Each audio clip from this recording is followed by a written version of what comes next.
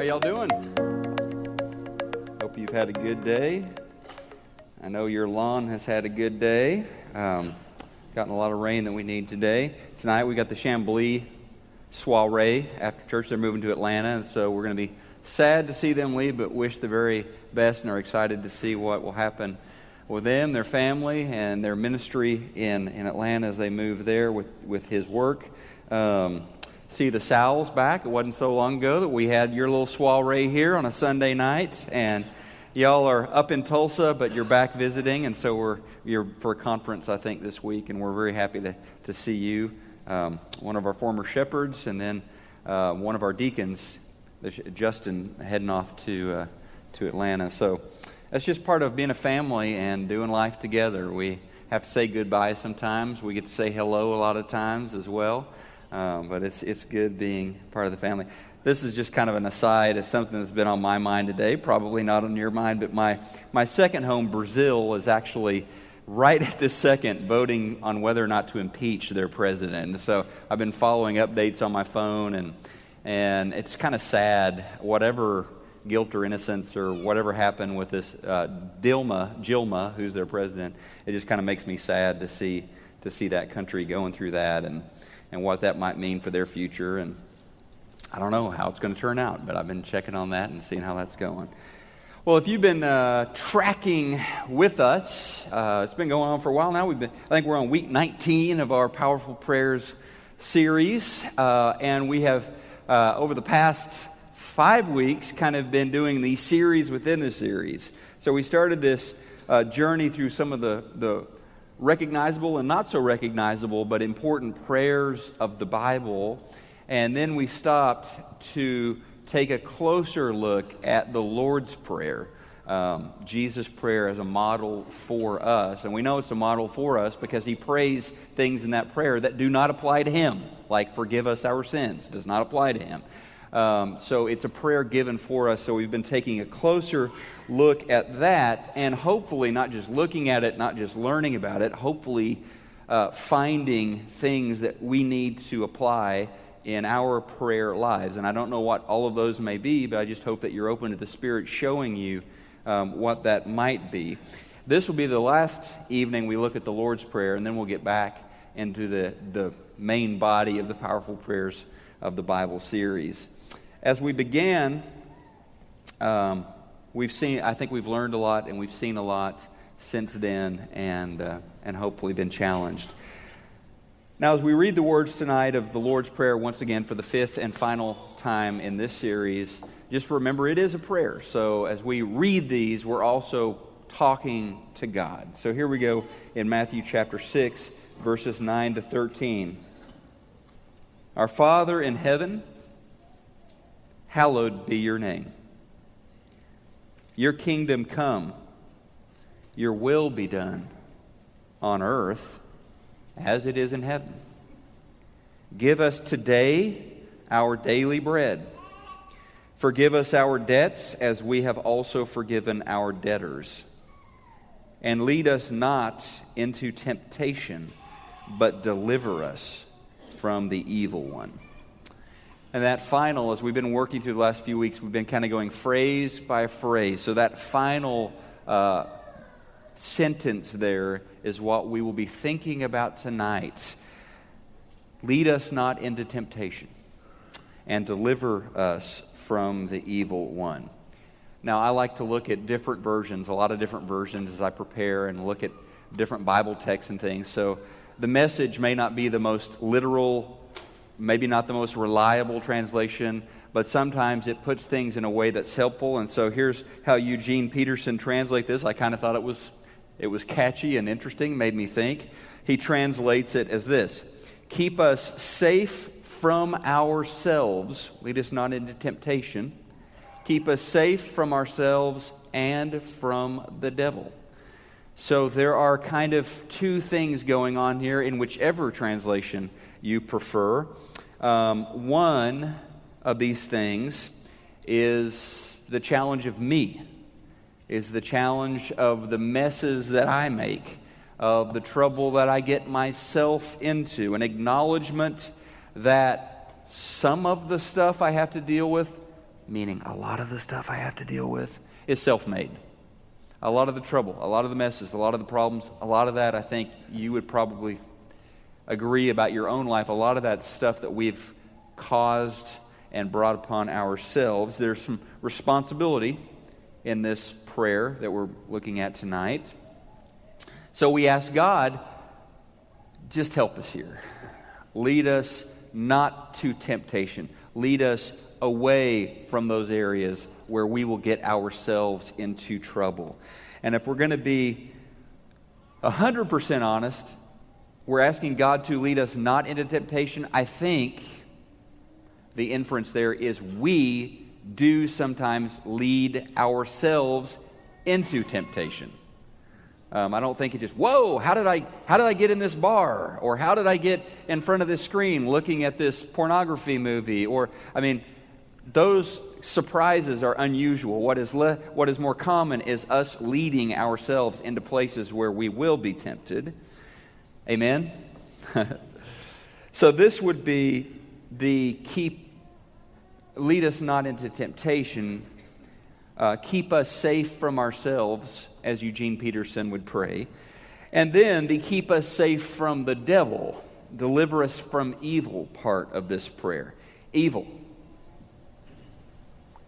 There's a lot of it in the world. And certainly part of God's people responding to the evil is inviting Him to deal with it, inviting Him to deliver us from evil, inviting Him to clear out the darkness. Now, some of the things that we read, some of the things that we hear about, some of the things that we watch on the nightly news or whatever your news source is, they kind of make us shake our heads in disgust, like this whole impeachment business in Brazil. It's like, man, how did she get herself into that mess, the president of Brazil? But some of it goes beyond that disgust and head shaking. Some of the things that we see just cause a chill. Evil is real. There are people who make mistakes. There are people who commit errors intentionally, unintentionally. There is then, shall we say, there is then pure evil. There is evil for the sake of evil. Wickedness for the sake of wickedness. And the enemy and those who belong to the enemy, and there are people who have given themselves over to him, not necessarily a Satanist, but they have delivered themselves not to God, but to the enemy of God. They're about his business, the business of wickedness. And so we pray, God, deliver us from that. And that's one part of the Lord's Prayer that I do include in my daily prayer for my family. I don't know about you, but I kind of have a base prayer, a regular prayer, changes a little bit week to week based on what's going on in my circles.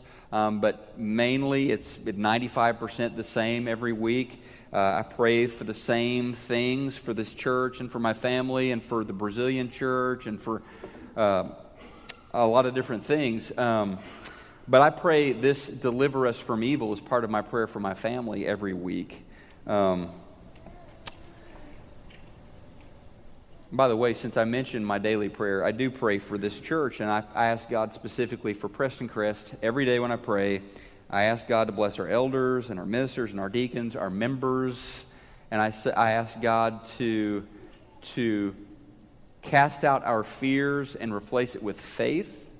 I ask for God to fix our eyes on Christ, not on our own comfort, and I ask God to unite us as a church around His vision. So those are some of the things I pray for us. I pray for my family, a lot of different things. I don't have to share all of that with y'all, but I pray for each child. One thing I do, I ask God to raise up a Christian spouse for my son and daughter. Not in any hurry on that one, but when the time comes, I want God to already be preparing that young man, that young woman who will enter my children's lives, and I think that's a good prayer for parents to pray. And I pray a variety of other things over the health of our family in different respects. But like I said, I do pray deliver us from evil, and I pray that not knowing exactly what I'm asking. I know God sees a lot more than I see, a lot more than we see. And I want God in His vision, this God who sees angelic armies and demonic forces, I want this God to intervene to protect my family and us from evil. So I invite Him to do that, and Jesus taught us to do that. So I think that's a good thing to pray. Now, what I want us to more focus on tonight will be the part about our own responsibility, but the first thing I want to share about this prayer and cooperating with God in this battle against evil is the former part, the part that we are not alone, that we can count on God's help. So the first thing I would just share about this is to recognize that you're not alone. When you think about evil, when you think about all that's going on, recognize that you are not alone in the battle. Ask God for help. That's what Jesus does. That's what Jesus teaches us to do. Ask God for help. You don't go it alone. You're an adopted son or daughter of God by the blood of Christ. And when I thought about this part of the prayer, I don't know why, but it reminded me, and you probably remember this one. Do you guys like Super Bowl commercials? A lot of them are forgettable, okay? But I bet you remember this one. I don't remember what year it was, a couple of years ago, I think, but it was the Volkswagen commercial with the little kid, the little boy dressed as Darth Vader. And I thought about that.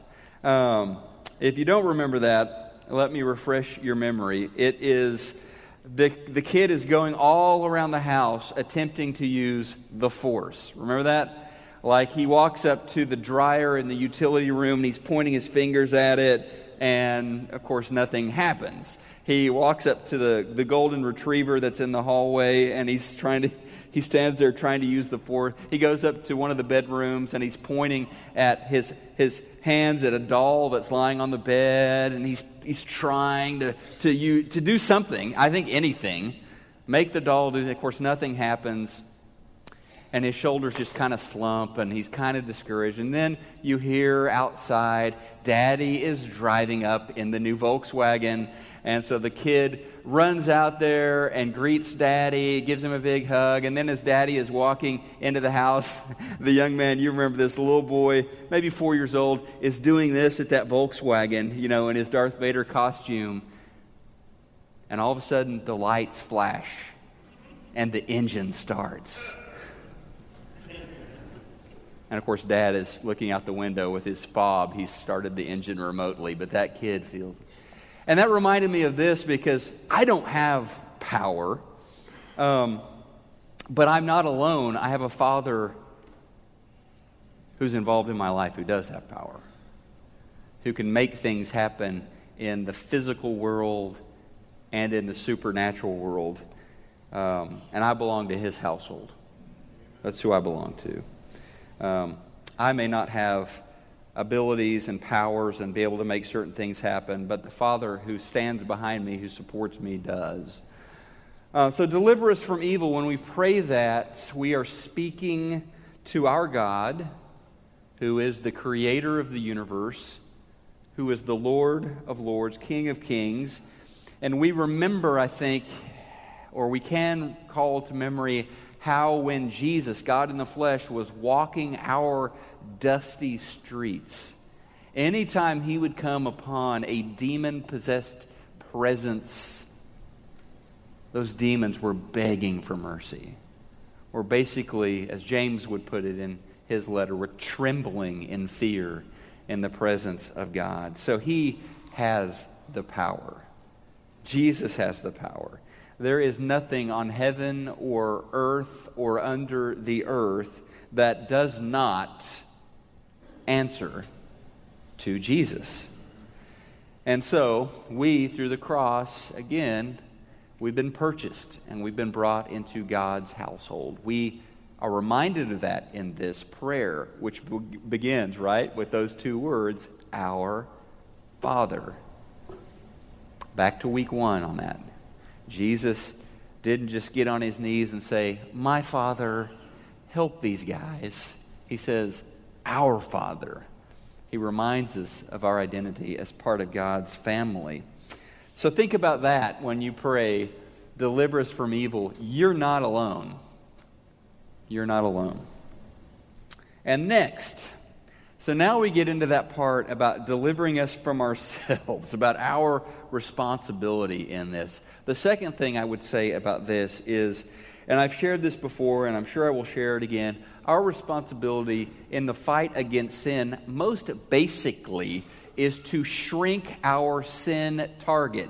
Instead of leading ourselves into temptation, instead of putting ourselves in places where we know we are going to struggle mightily, we will cooperate with God, partner with our Father, and allow Him to lead us away from those places where we might struggle, be tempted, fall into sin. So shrink your sin target as possible, as far as possible. Stay away from people, from situations which will be difficult. I think that is implicit in that phrase, lead us, or lead me, not into temptation.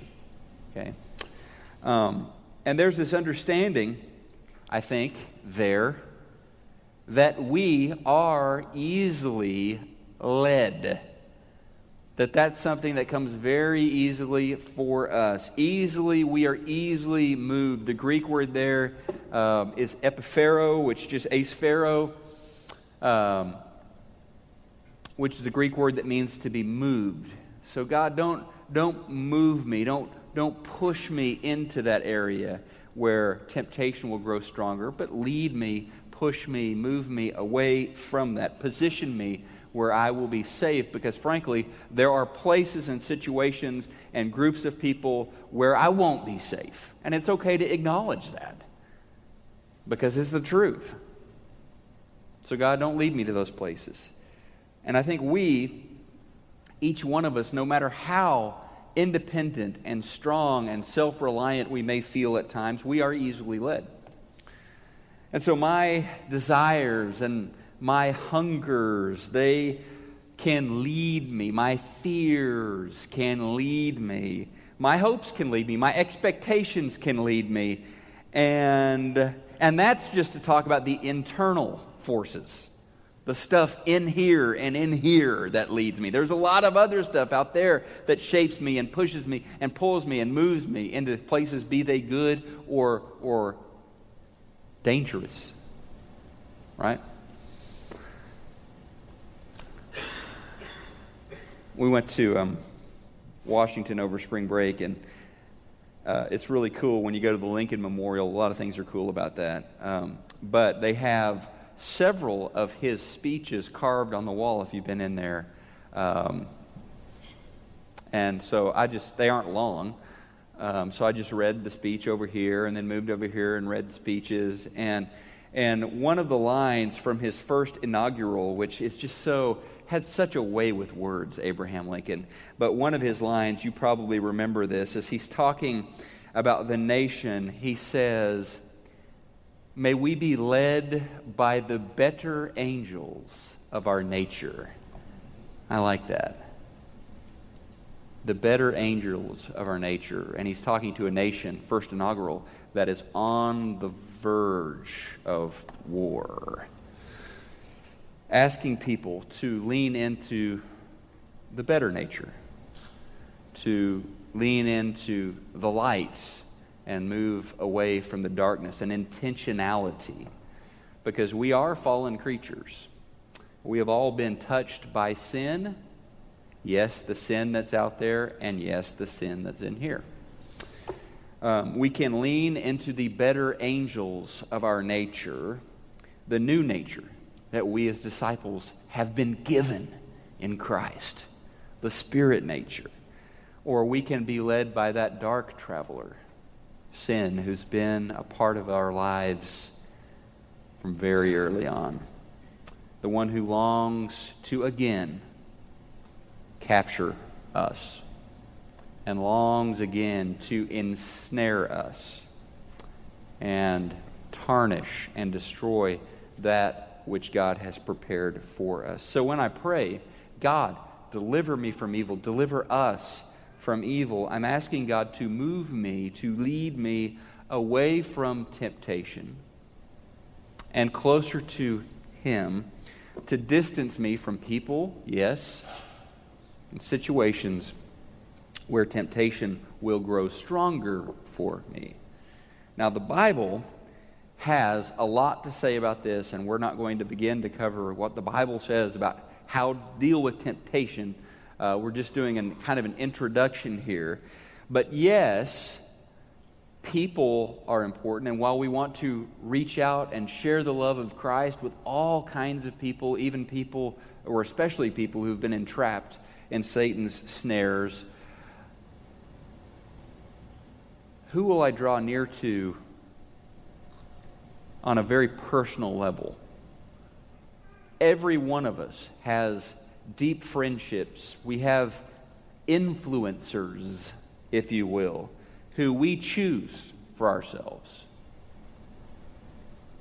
who we give the power to lead us, to shape us. And so Scripture is super clear on this. We need to be very careful and discerning in selecting not who we're necessarily going to minister to and share God's love. We want to love everybody, but who we invite into our hearts and minds as influencers.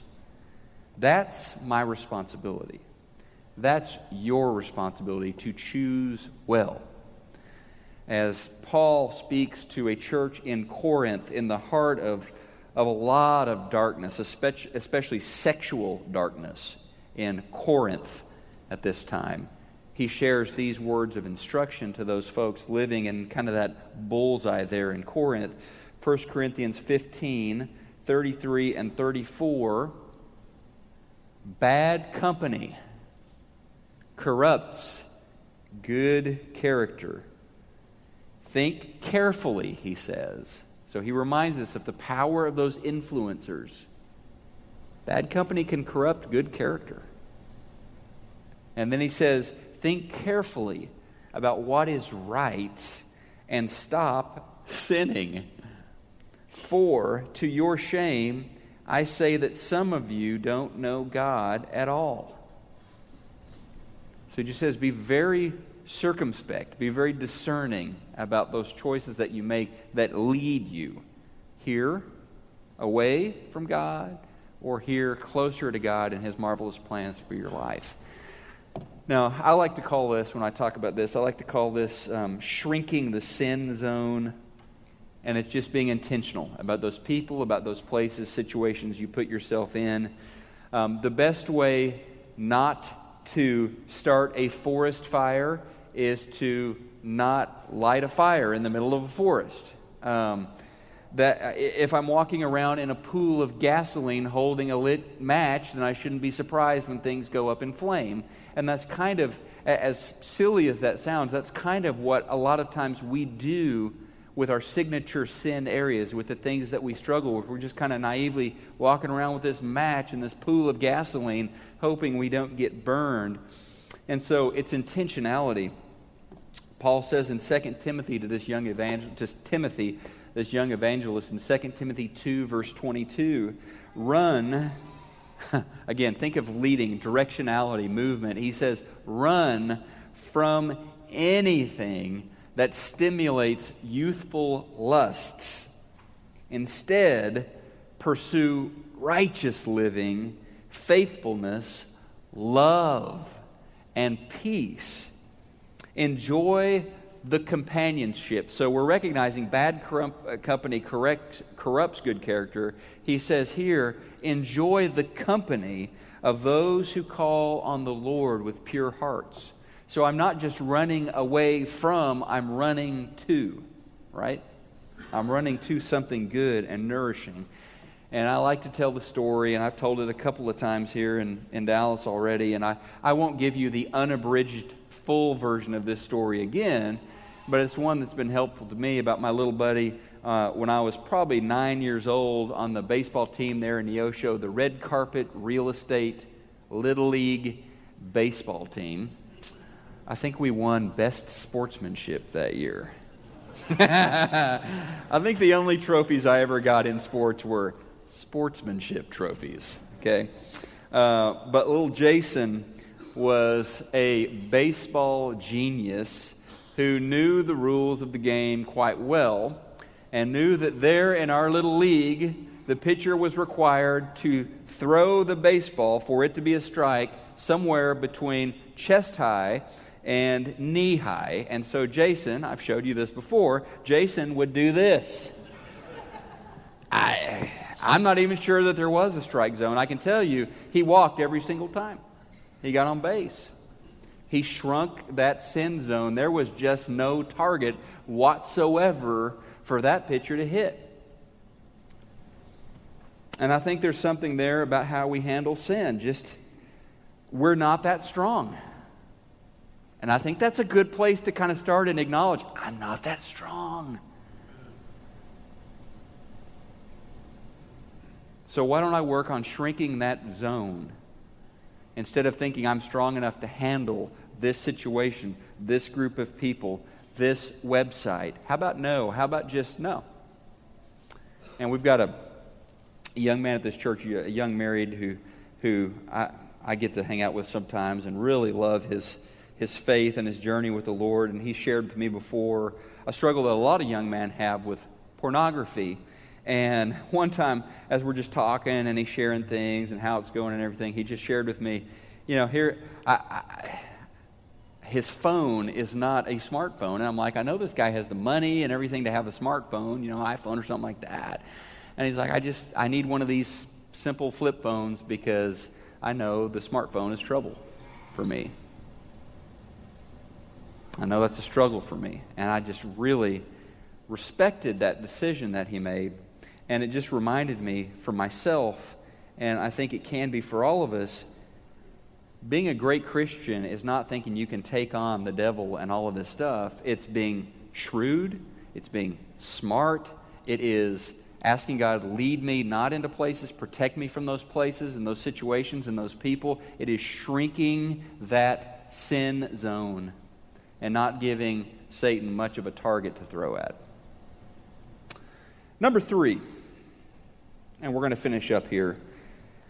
Remember that there is healing power in confession. This one sticks a little bit, doesn't it? But we got to talk about it. Remember that there is healing power in confession, in admitting your sin specifically, okay?